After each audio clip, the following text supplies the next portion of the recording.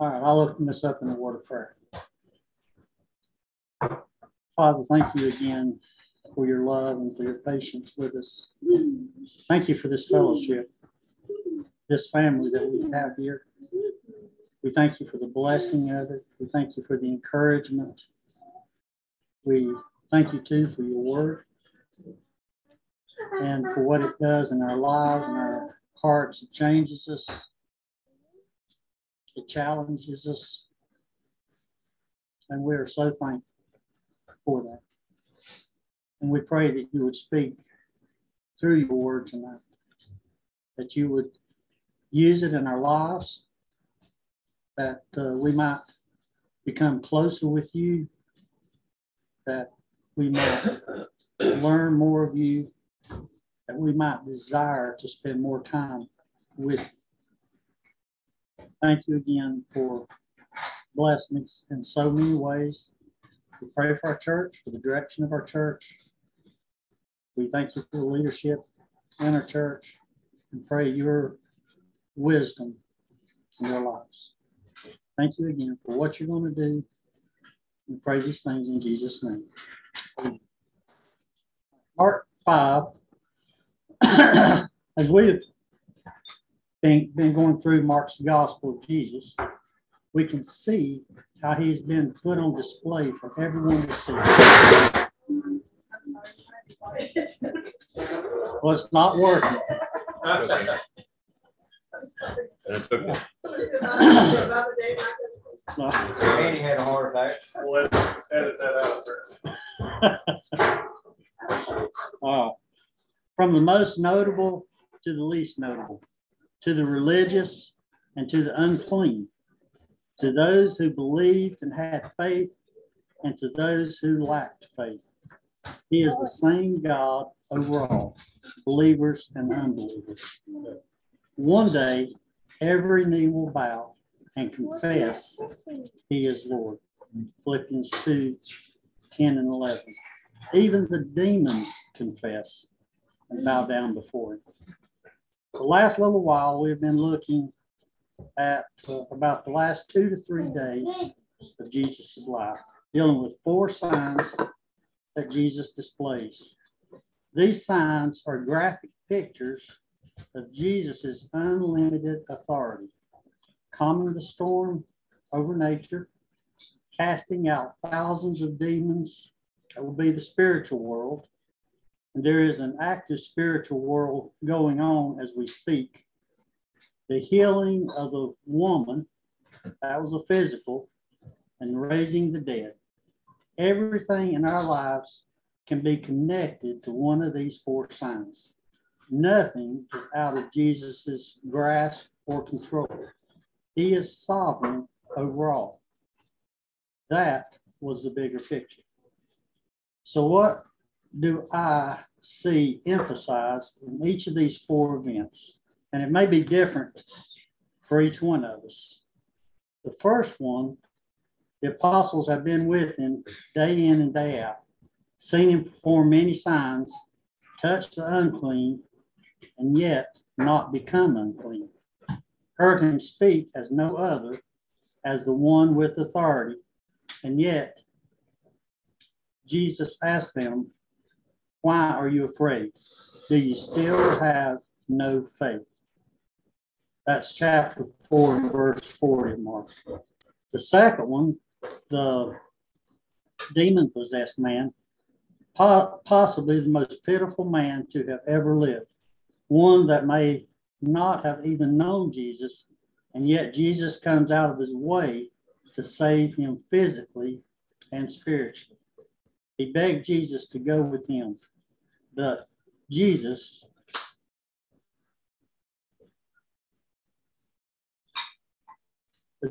said, "No, go home to your family and tell them everything the Lord has done for you and how merciful he has been." That's Mark 5, 18 to 19. God is aware of your situation. These 2 stories show fear and how God can use that. He is not limited by your actions, and yet God working in the circumstances to produce faith. Fear can be a good thing. Matthew 10:28. Do not be afraid of those who kill the body but cannot kill the soul. Rather, be afraid of the one who can destroy both soul and body in hell. So it's good to have a natural fear or respect. Then the two events we've been focusing on lately, they focus on faith. Jairus and his dying daughter and the woman with the bleeding issue. All four events, they come in desperation. All lost hope, except for the man that they call Jesus. He is the only hope that they have. All of them were at their wits' ends. Jairus and the woman came seeking out Jesus, as we have seen. Jairus comes openly on behalf of his little girl, and the woman comes in secret, not wanting to draw attention to herself, but both come in faith, believing Jesus can and will help. One from death, one from affliction. It seems Jesus would have dealt with the most serious one first, prioritizing their needs. All of us need to do that. We pray for that. I know oftentimes we'll pray that God would help us to prioritize our needs. Jesus has all the time he needs. He is not limited because of circumstances, but we are limited to time. We do need to prioritize and schedule. But when we are interrupted and our schedule is delayed, look for the benefit in it. God is still sovereign, and at times that is hard to grasp, especially in the moment. This woman is placed right in the middle of the events that would have seemed to have had high priority, saving this little girl's life. It's interesting. Do you ever have interruptions to your plans? All of us have. I believe a big lesson here is not if we are interrupted, but how do we respond, especially to the needs of others when interrupted. Interruptions are just a part of life. That's exactly what happens here. Jesus is going with Jairus, and someone in the crowd unintentionally interrupts this event, the woman. I take notice that she is placed between Jairus coming for Jesus and Jesus getting to Jairus' daughter. No one except Jesus and the woman realize why they all have stopped. The woman sneaks through the crowd to touch not Jesus, but his clothing. What faith? When she does, her bleeding immediately stops. She can feel it. And it seems that immediately all stopped. The procession toward Jairus' daughter, if you remember, they're on their way, all stopped. The woman has no time to disappear. She was looking at an easy in, easy out, not expecting to stop anything, especially draw attention to herself. So we'll read our text again. Mark 5, and we'll start in verse 21. And hopefully we're going to get to verse 34 tonight.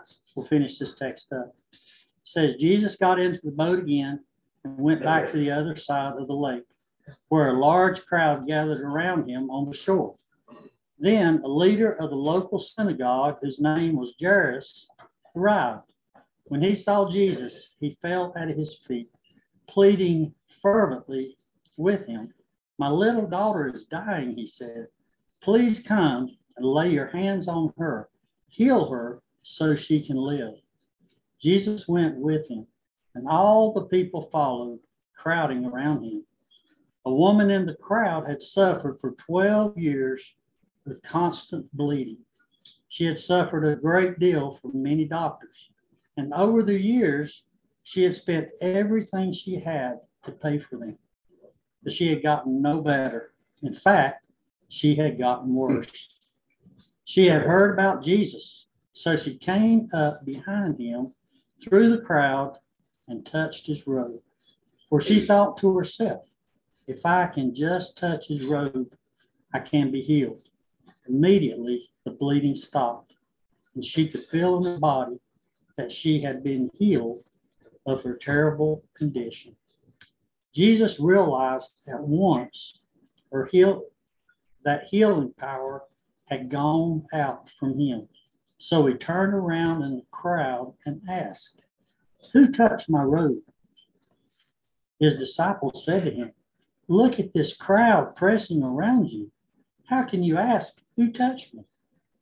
But he kept on looking around to see who had done it. Then the frightened woman, trembling at the realization of what had happened to her, came and fell on her knees in front of him and told him what she had done. He said to her, daughter, your faith has made you well.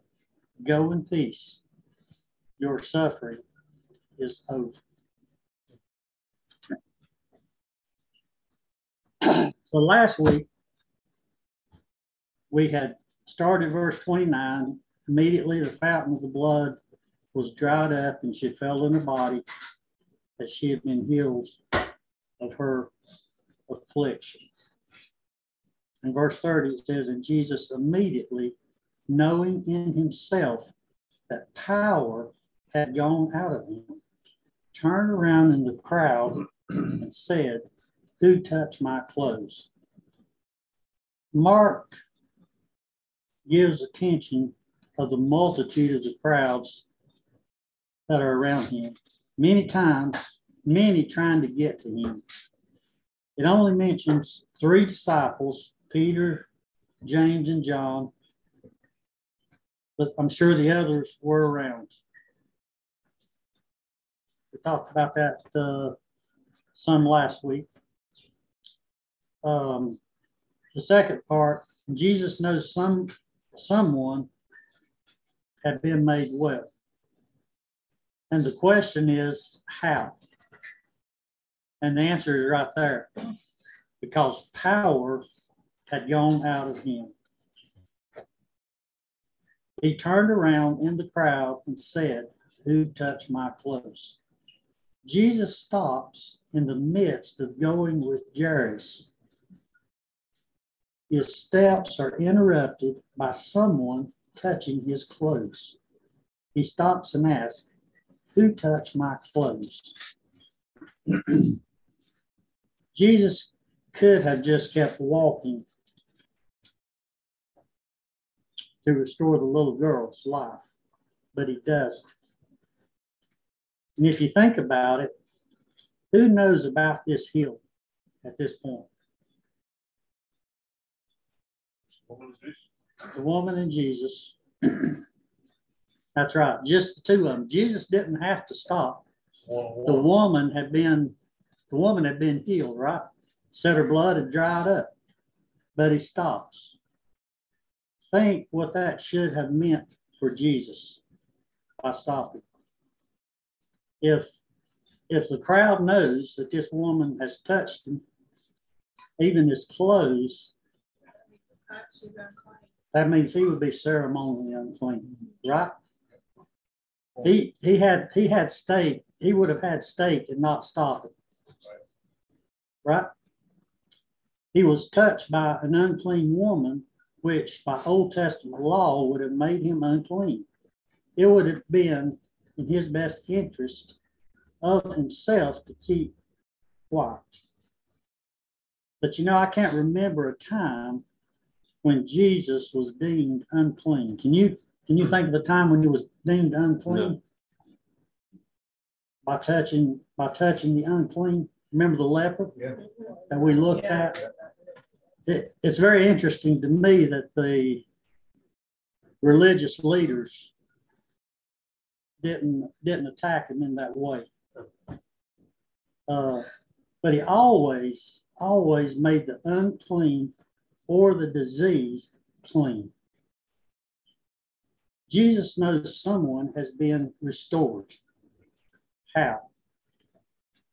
Well, obviously, the power has gone out of him. I believe it was something that he had felt before. I want to discuss that a little bit.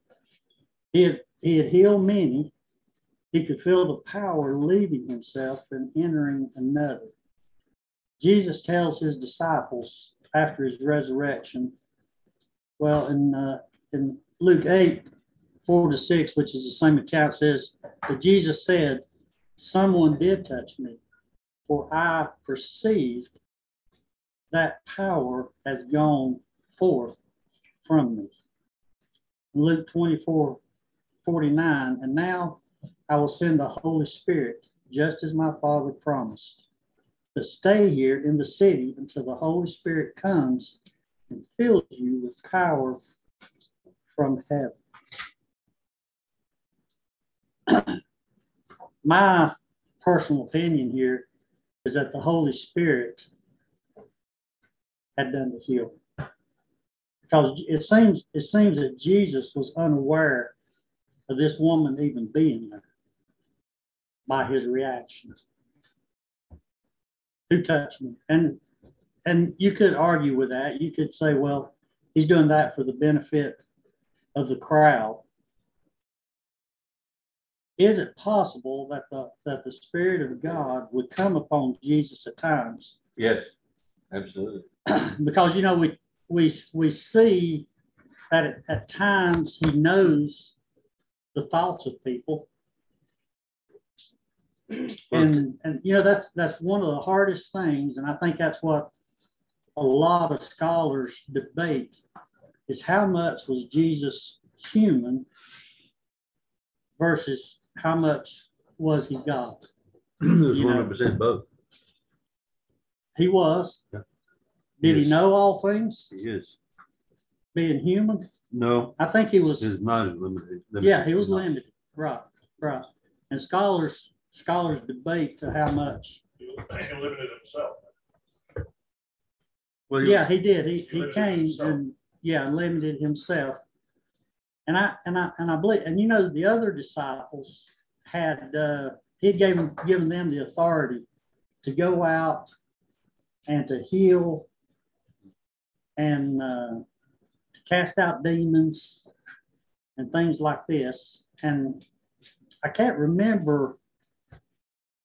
I can't really remember any time where it specifically said that they'd done that before Jesus was crucified. But I know they did, because he gave them the authority. And there was question, like I think one time,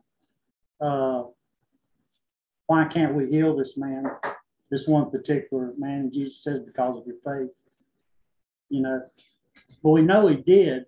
So I believe the Holy Spirit would come upon Jesus, and then it will come upon his disciples, because I don't think it was till after, and you can correct me on this, I don't think it was till after the resurrection and the day of Pentecost is when the Holy Spirit actually came and dwelt with people. All through the Old Testament, we can see where the Holy Spirit would come upon somebody, even prophets, and they would prophesy, and then, as I understand it, they would leave. The Holy Spirit would withdraw. He would come. And I think, and I'm wondering if this is the same thing that was happening to Jesus. Any thoughts? Well, I know the scripture is clear when it talks about going out to the wilderness. It says in one of the translations that the Spirit drove him out of the wilderness. Yeah. And there were other times when he was in hunger and need, and angels came and ministered to him. And talks about he gives the Spirit in full measure. But you're right, that's a good question. I don't know enough to say exactly. There's an interesting thought that, But well, I do agree with you that the Holy Spirit confirmed his work all along the way, including miracles. There's no doubt in my mind about that. Yeah. Yeah. Yeah, I believe that it wasn't. Be careful how I say this, right? Because God is God, Jesus is God the Son. Mm-hmm. But in terms of their roles in this plan, because Jesus in John's Gospel clearly says, the Father's, no one is greater than the Father. And, meaning, in terms of the authority structure of God the Father top, and the Son voluntarily submits to him, and the Spirit also submits to the Father, which is interesting because I pray to the Father. Well, yes, but to the Father, because Jesus says specifically in Upper Discourses, I'm going to go back to the Father and I'm going to pray. I'm going to ask the Father to send the Spirit. Why did he just command the Spirit to go directly? And it seems to be because the Father is the one from whom all those commands flow, even the Godhead, which is interesting to me. And so at the baptism, when the Spirit comes, it says it rests on you, just come light, fly off. You know, he's like a dove and descended and rested on Jesus. Of course, that told John the Baptist that this is the one, right? But I think it symbolically represents the fact that the Spirit did come and stayed with him and was the energy or the power behind all of those miracles. And the one that the text that Dad quoted quickly there is at the end of John 3, and it says that John the Baptist is, he's straightening his disciples out, right? They're all upset about Jesus' ministry, more people going to him than us, and he says, "It's okay. I must decrease, he must increase." And then he says, "He who comes from above," that's Christ, "is above all." Not just, because he's God, but because of this hierarchy of God's plan. In other words, he's above me. He's above all the other prophets. He who is of the earth belongs to the earth. He's talking about himself and speaks in an earthly way. He who comes from heaven is above all. He's the heavenly witness. He trumps me. That's what John the Baptist is saying. He bears witness to what he has seen and heard, yet no one receives his testimony. Whoever receives his testimony sets his seal to this, that God is true. For he whom God has sent utters the words of God, for he gives the Spirit without measure. The Father loves the Son and has given all things into his hand. And I think it confirms what you're saying, Larry, is that particularly in the past and even now, I mean, we have the Spirit of God, and that is an amazing thing. But he doesn't empower us to do these miracles like he empowered Jesus. And this is what John the Baptist is saying, he's a bit out measure, because we're not, the purpose of those was to confirm to the nation that he was the Messiah, and then especially to his disciples. And that's not our purpose. But yes, the enabling for these miracles comes from him. And John, I think that's the clearest passage I know of where it says that John the Baptist is like, he has the Spirit without measure. Unlike, because John the Baptist had the Spirit too, right? From the womb. Now, other Old Testament prophets had the Spirit. But what he's saying is he's the one from heaven. The Spirit of God has been given to him, and he sets as the supreme authority over all of the past servants of God through whom the Spirit has worked. Does that make sense? Yeah. I believe Jesus' apostles and his disciples were given this authority to heal the sick, cleanse the lepers, cast out the demons, and to raise the dead. It wasn't about them, but about Jesus. Although I do believe the Spirit would come upon them to do these signs as a witness for Christ and for the good of the people. It was a sign. We don't need those signs today. And why do we not need those signs today? Because we have the word. We have the word. That's right. We have the word. It's written down in black and white where we have it. So Jesus knows someone from behind him has touched him. Jesus turns around in the crowd and said, "Who touched my clothes?" Luke gives a small pause in between verse 30 and 31, Mark. Luke 8:45, he said, when all were denying. So the crowd stops. Jesus had said, who touched me? Luke adds that everybody in the crowd was saying, it wasn't me. It wasn't me. Said it loud enough for I didn't people to hear it. Yeah. Peter and those who were, and let's see, Luke 8:45, and when all was denying it, Peter and those who were with him said, Master, the multitudes surround you and press you on every side. Mark makes us think that Jesus ignores the disciples' response when Luke doesn't. What do you mean someone touched you? Luke says, but Jesus said, somebody touched me. He's not ignoring them.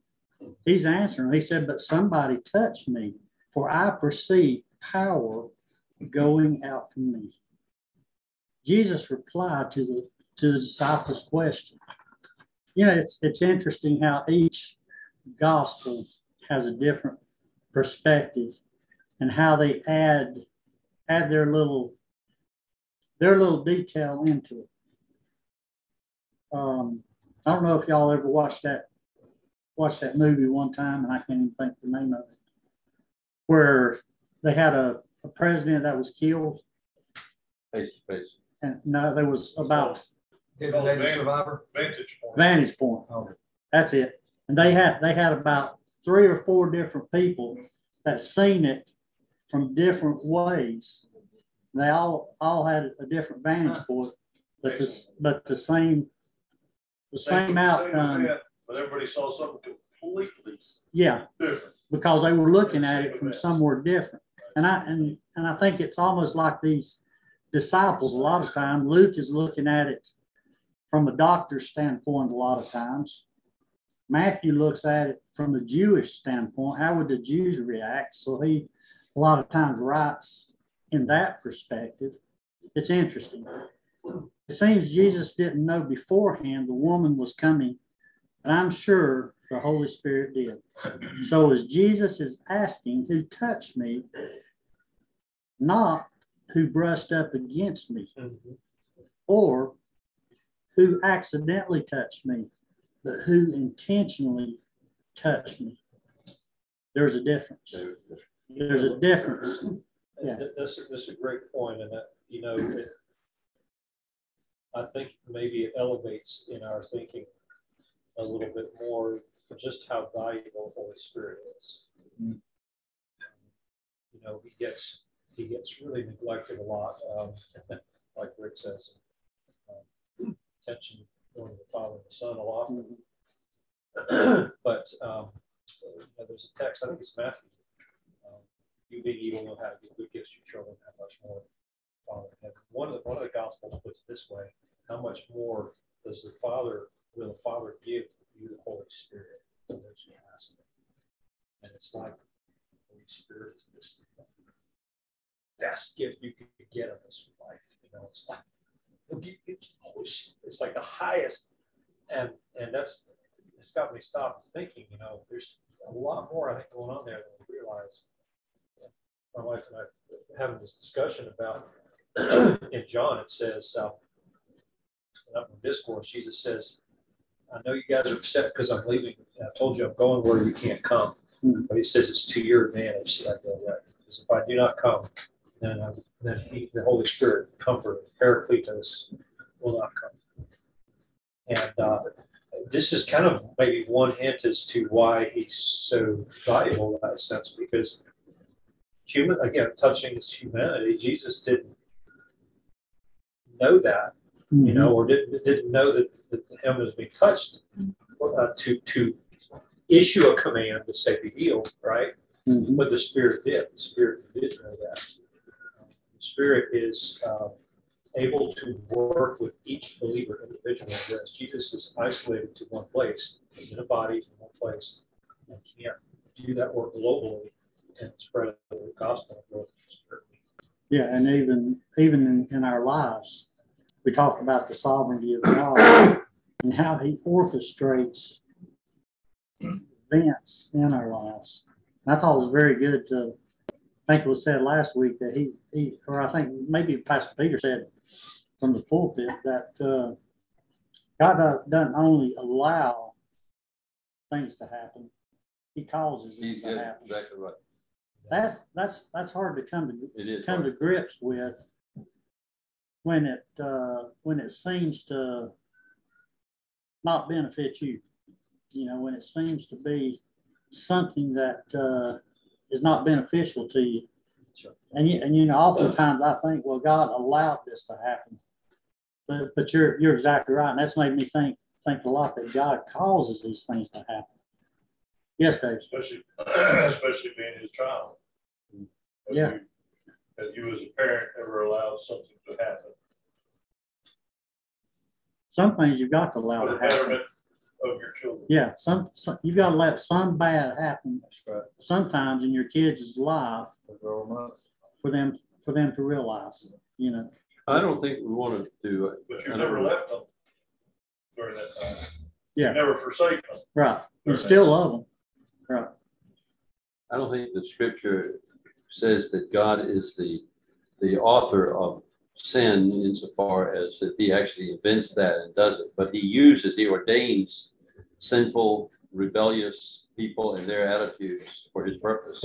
And there are passages in which he commissioned demons to go into the heart of Ahab or the prophet to be a deceiving spirit, and he used their lying and their deceiving for his purpose to accomplish his will. And so in that sense, I think it's accurate. I agree. I do not, I disagree when we say, well, God knew this was going to happen or God allowed this to happen or whatever. That yes, he allows these things to do it, but he is the one that's behind it. He is the one that's in charge, and he can stop it just like that if he wants to. It's not a problem, which is a comforting thing to me. Amen. Amen. So while all this was happening, all were tonight, all the people, and then we come to verse 31, and we see the response of the disciples. But his disciples said to him, "You see the multitude thronging you, and you say, 'Who touched me?'" So what does Jesus do?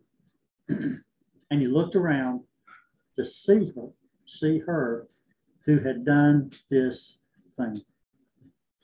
So I just want to run down the events quickly. Jesus is on his way to heal Jairus' daughter. A woman sneaks through the crowd, and in faith, she touches his clothes. Power goes out from him. Jesus stops. He asks, "Who touched my clothes?"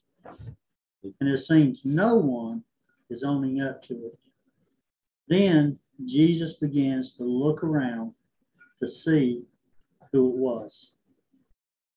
Try to imagine the puzzled look on these disciples' faces, or even the look that would have been on our face.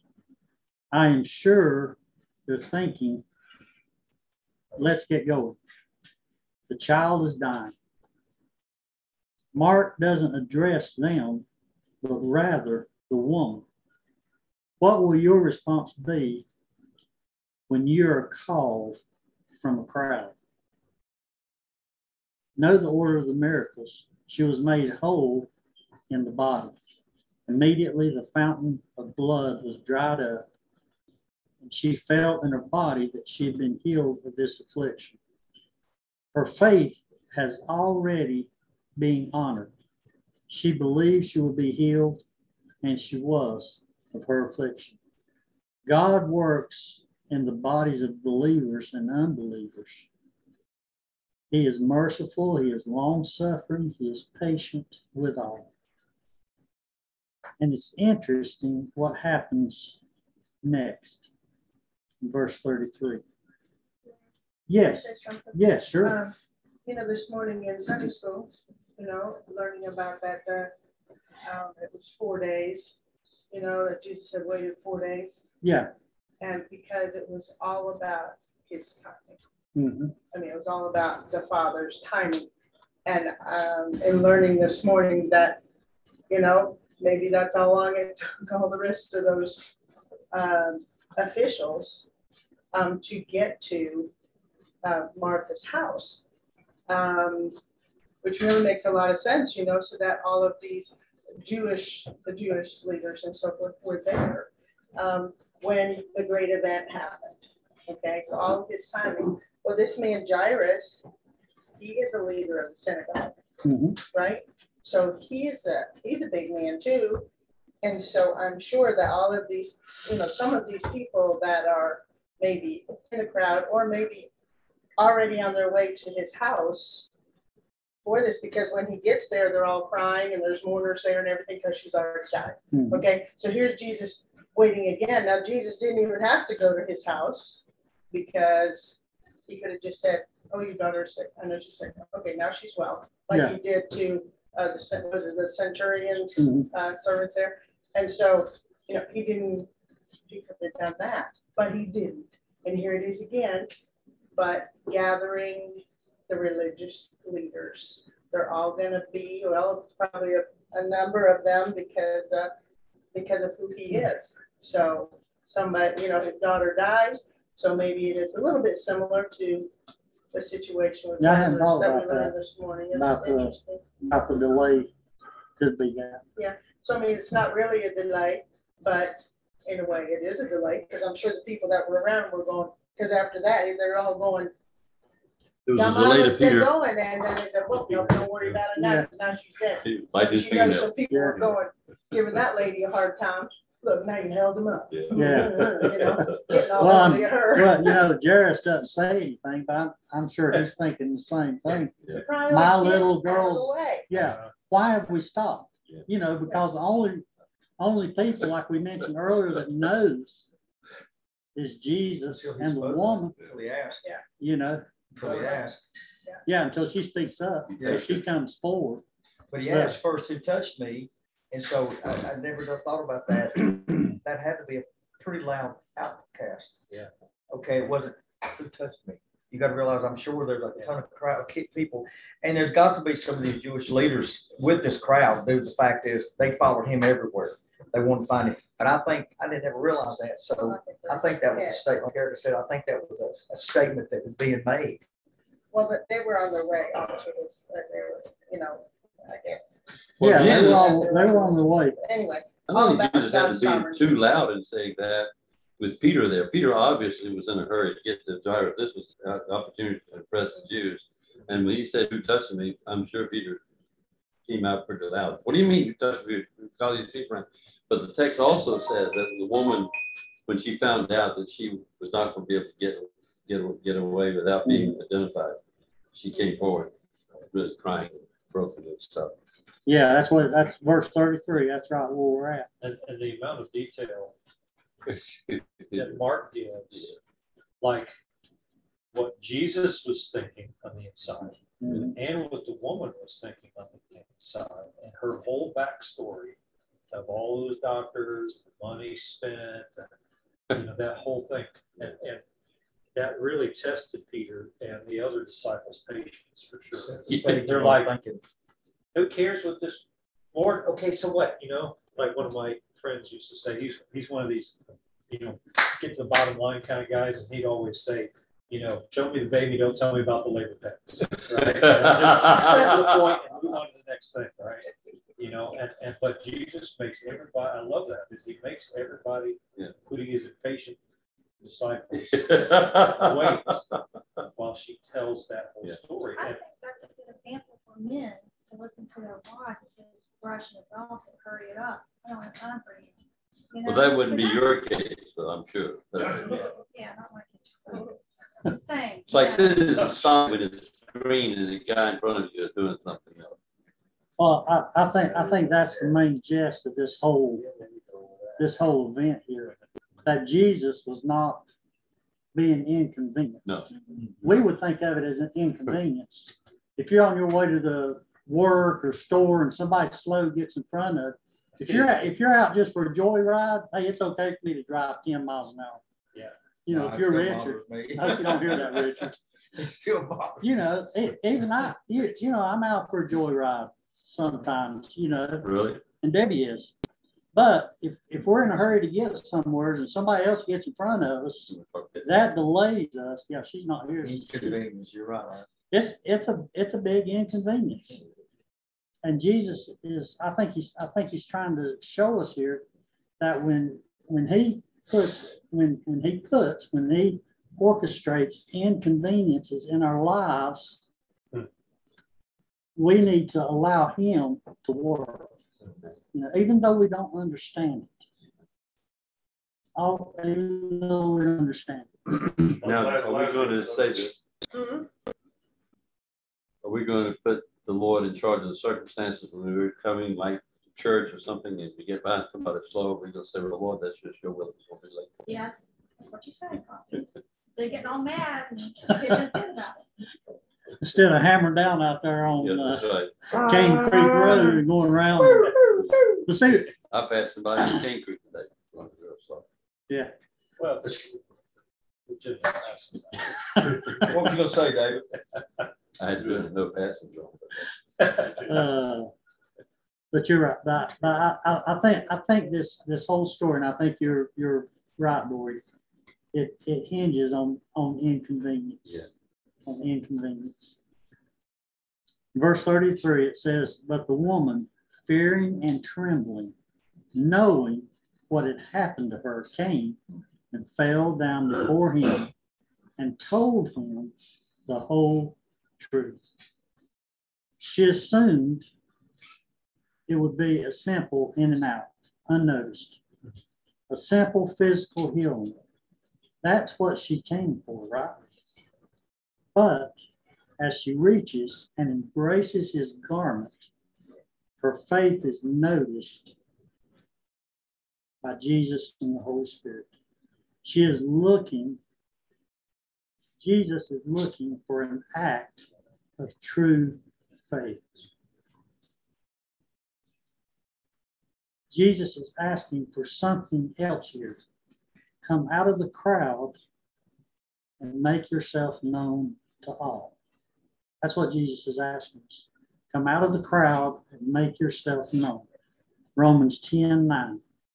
If thou shalt confess with thy mouth the Lord Jesus, and shalt believe in thine heart that God hath raised him from the dead, thou shalt be saved. Now, does that have to happen? Do you have to make an outward profession? Well, I don't think that if you take that verse and say, do you confess Jesus the Lord? Yes, okay, you're saved. I don't think you can. No, we know there's more to it than just a lip. But there needs to be evidence in your life. That's right. The evidence is what people see. They see that more so, I think, than they do your lip profession. You know, I can tell somebody I'm changed, or I can even tell somebody I'm growing. But if that's not evident in my life, in my outward life, in my personal life, especially in my life at home, if that's not evident, there's something wrong. There's something wrong. So part of that, what about these countries who are persecuted for their faith?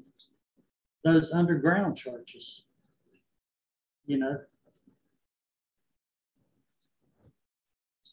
I think this woman needed more healing than just the issue of love. That was it. And the Spirit of God knew that.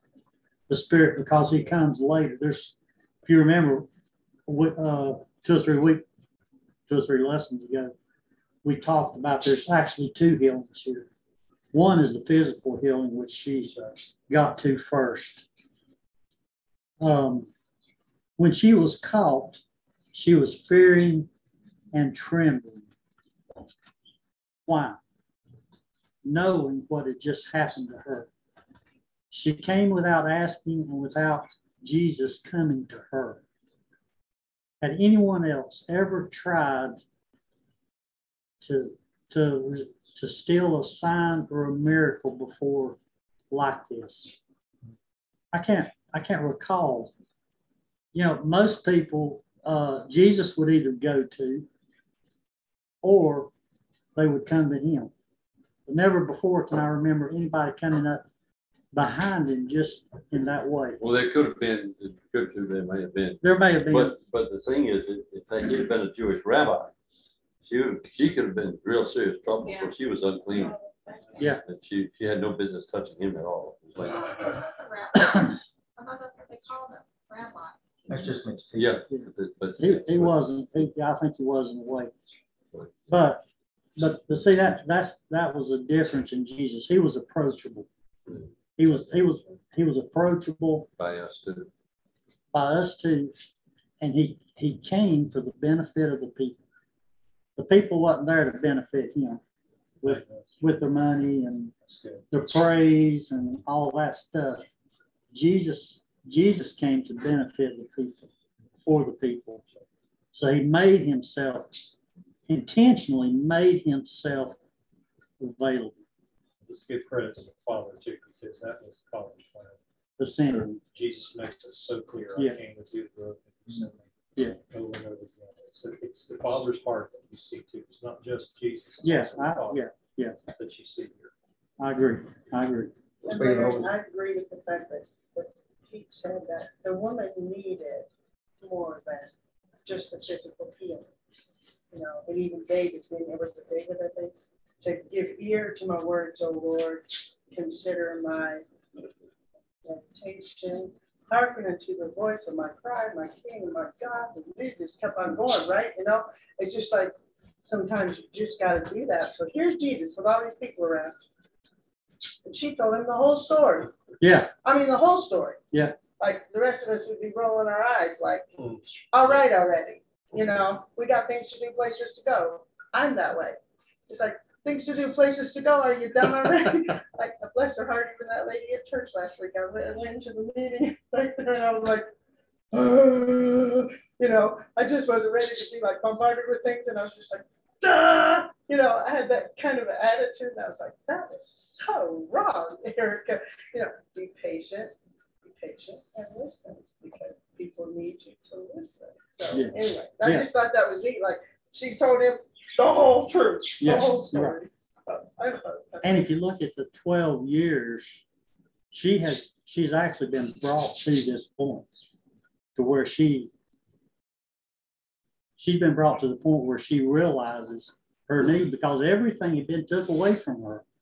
Her health, all her money, her spiritual life, the synagogue, her worship there.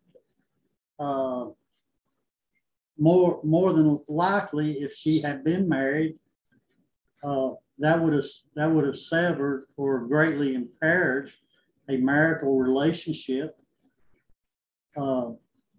her money was gone. Her money, right? She was broke. This woman was broke all the way around, and that's a good point. And 12 years, it took 12 years to bring her to this point. You know, it took the Lord. I wasn't saved till I was 19, so it took the Lord a long time to bring me to the point where I realized that I needed a Savior, and I wasn't a bad person. You know, it took a long time. It took this lady 12 years of suffering to bring her to this point. You're exactly right. But we're also able to look at the Holy Spirit in this situation. He was at work in her heart the whole time. Sure. 12 years, because how many times do you think this lady possibly thought about killing herself? You know what I'm saying? She probably had thought, I'm ended it. I've lost my money. I've lost everything I have. What else do I have to live for? The Holy Spirit continued to push on her, I think. I'm just reading into this. So, but yeah, so she had that drive. She had that one last little inkling of drive, thinking, if I touch him, if I get close to Jesus, then I'll be healed. And it was that point. Yes, Dave.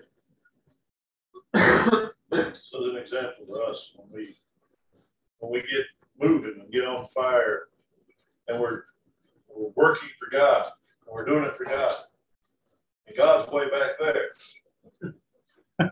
right? And Christ was so in tune with the Father. Here he came up and he's like, okay, we're gonna go to your daughter. Let's all go that direction. And then the time spent with this lady getting the whole story. I mean, was Christ getting kind of antsy, like, come on, let's, forget about the birthing pain. Let's go. He didn't have anywhere to be except for where the Father had planned for him to be.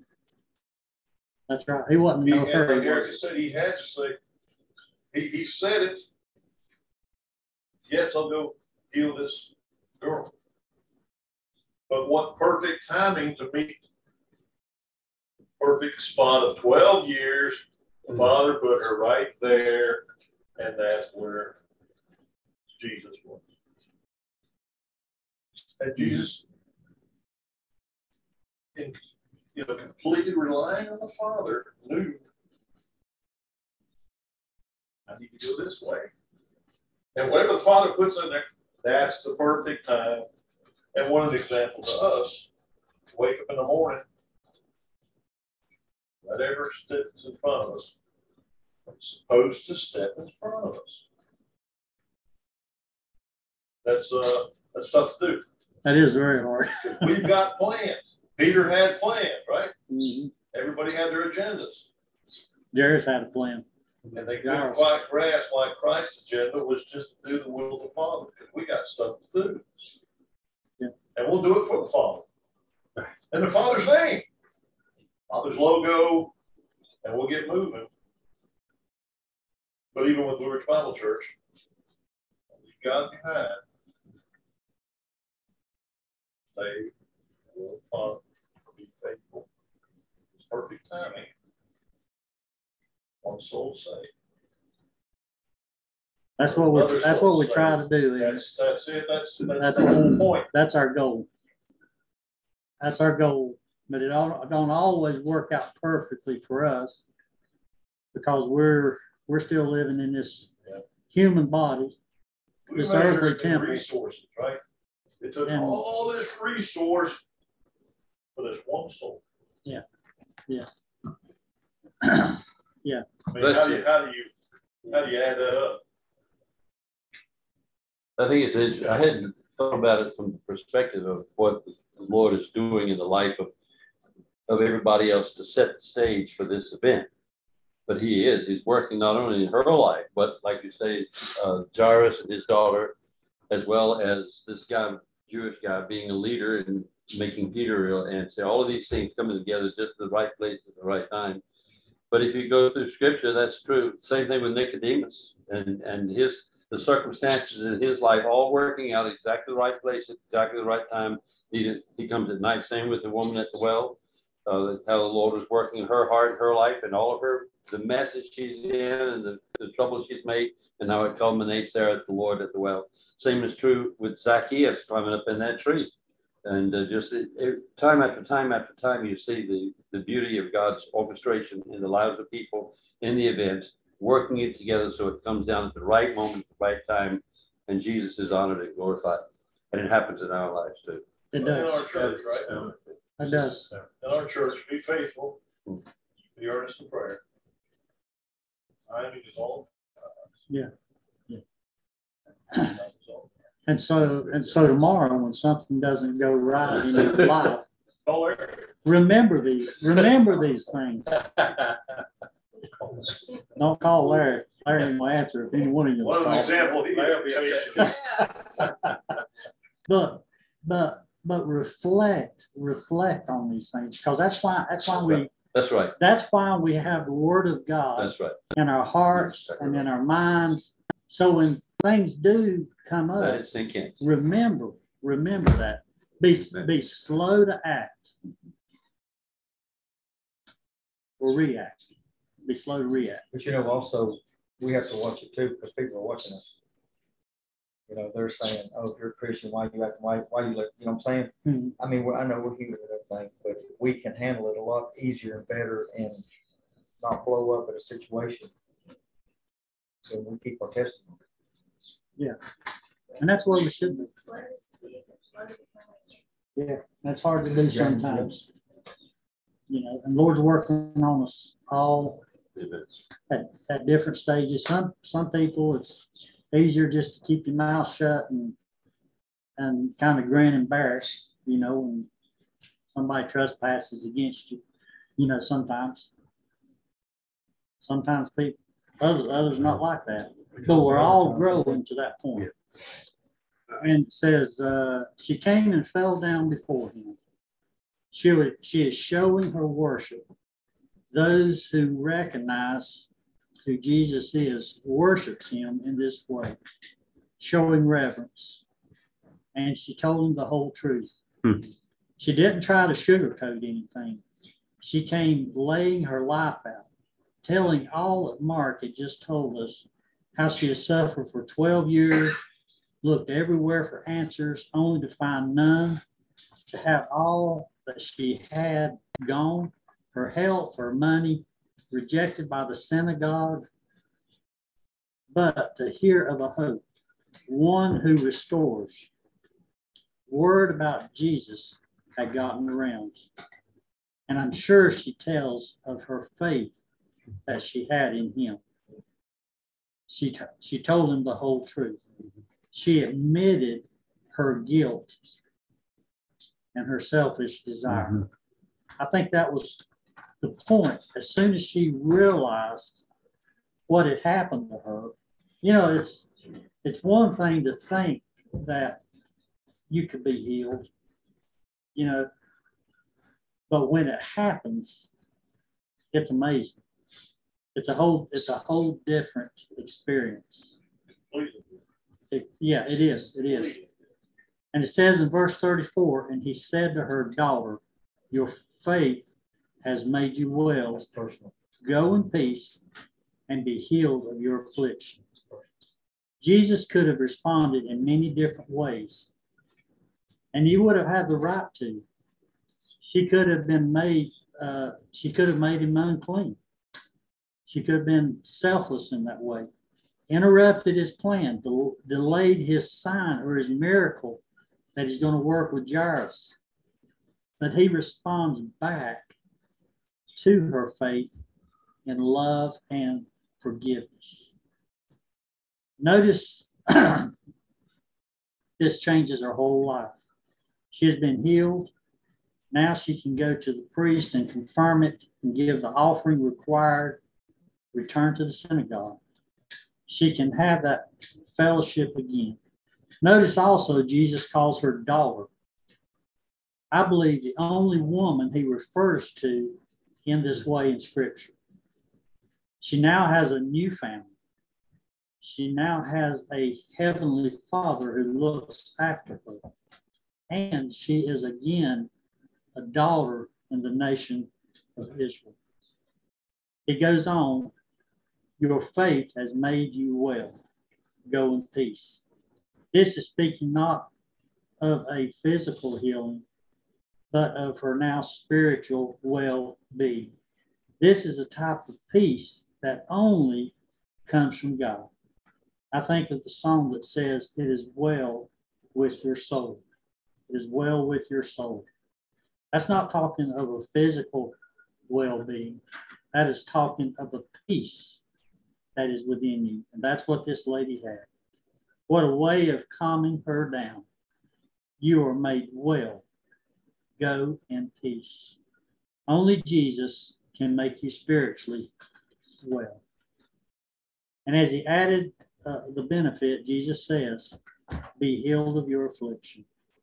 I believe noting the distinction of the two healings. The spiritual healing happens in the heart. We can't really visually see that, but the crowd could see and hear the healer because of her coming out.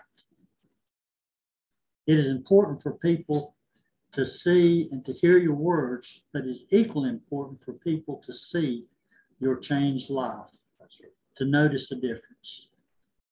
How will you respond when his sovereignty interrupts your plan? It's good to have plans, but allow God's sovereignty to supersede in our plans. That's it. Any comments? Any He thoughts? doesn't always on those? ask us or tell us when he's going to interrupt sometimes. So you have to be ready to realize he is in charge. Yeah. It's unexpected. Yeah, you have to know that he is sovereign. You have to believe that. That's something that's very different. You have to realize that nothing comes into your life where he has not had his hand in. That's exactly. That is something that's hard. You know, Debbie's got an appointment tomorrow, and she's kind of, Yeah. Is my eye healing? Am I going to see all these things? But God is sovereign, and you got to lay it at His feet. It's easy for me to tell them that, but when you're in the thick of it, it's hard to you know it because the Word of God says it, but it's hard to really believe. You know what I'm saying? Yeah, I know exactly. It's hard. It's hard. It's hard. I think that's that doctrine more than any other doctrine. It's where real peace comes for believers. In the song. It's peace for a believer is not an ethereal hope for promise. It comes with the truth that you just expressed. When you embrace that, you learn it, you grow in that. And that's what Paul talks about, the peace of passive understanding. The whole text there in Philippians is all about committing it to the Lord in prayer, thanksgiving, and then set your mind on other things. Why? Because I know that God is in control, and I can rest in that. That Jesus does that all the time. He demonstrates that in a really great way over and over again. That's where the way John MacArthur puts it in John 6, when he has those disciples, these were people that were close to him. They weren't his enemies, they were his friends. They followed him for months and years, and they're done. The way John puts it, I like it. He says that Jesus retreats into this doctrine. He takes that okay, all, because he says in there several times in that chapter, all whom the Father's given me will come. And he says that it's almost like he's reassuring himself too. He's hiding in that doctrine. Retreats. And that's where it gets his peace from. It's the same. That's part of his humanity too. Yeah, it's part of his right. humanity. Right. Because we could get very discouraged. Even with our local church shrinking like it has, if you didn't know the sovereignty of God, if you didn't believe that, Very good. Yes, sir. How ineffectual it would have been to tell her no go and tell them to. Oh yeah. Everybody already knew, didn't they? Everybody She was knew running because to tell everybody. she had laid it out on the line. What in the world? I'm sure she told them, fantastic. I've been healed. I'm sure she was Just like singing at her. everybody top told of that to skedaddle, told labs, everybody. Yeah, yeah. And that's what happens when you're completely healed like that. Yeah. Except for the 9/11. Yeah. We'll All pray. right. We got Yeah. that meeting. Yeah, go ahead and pray, Pastor.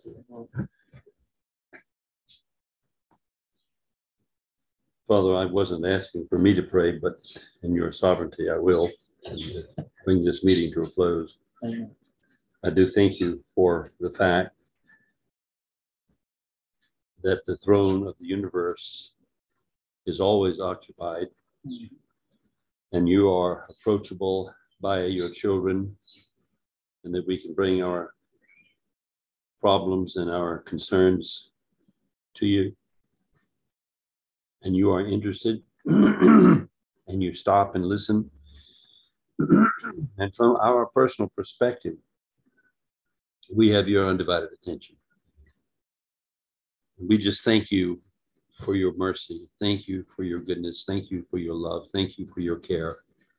And we've been reminded tonight that we need to, as Pete mentioned retreat into the doctrine of your sovereignty, especially when we see things falling apart around us. And they are, in one sense. The world is seemingly on a roller coaster without anybody sitting at the helm, and nobody's controlling, and things are just falling apart. And yet they're not. They're in your hand. Help us to be stable to the point that people will want to know the reason for stability, the reason for calmness and peace. Thank you so much for this time. Pray for the meeting to follow. We're looking at the church and some of the things of the church. And thank you that we are not throwing our hands up in the air and wondering why these things are happening, and is Satan really running the show and stuff like that. We know who's on the throne, and we are at rest and at peace in that. And we just want to know, we want to report for orders and receive your instructions and comply with your will and cooperate with what you're doing. And we want to bring honor and glory to our Savior. So we pray that you do that. Thank you for this discussion tonight. Thank you for the story, which is a true story, and all the lessons that are there and many more. And thank you for Larry's patience and study in this text. And I just ask you a rich blessing upon him. Pray for David's meeting tomorrow with the doctor. I pray that you'll give her peace tonight, and that tomorrow we will see your hand of provision and your miraculous hand of restoration in her life. And just bless this evening now, and thank you for these people. And we pray in Jesus' name. Amen.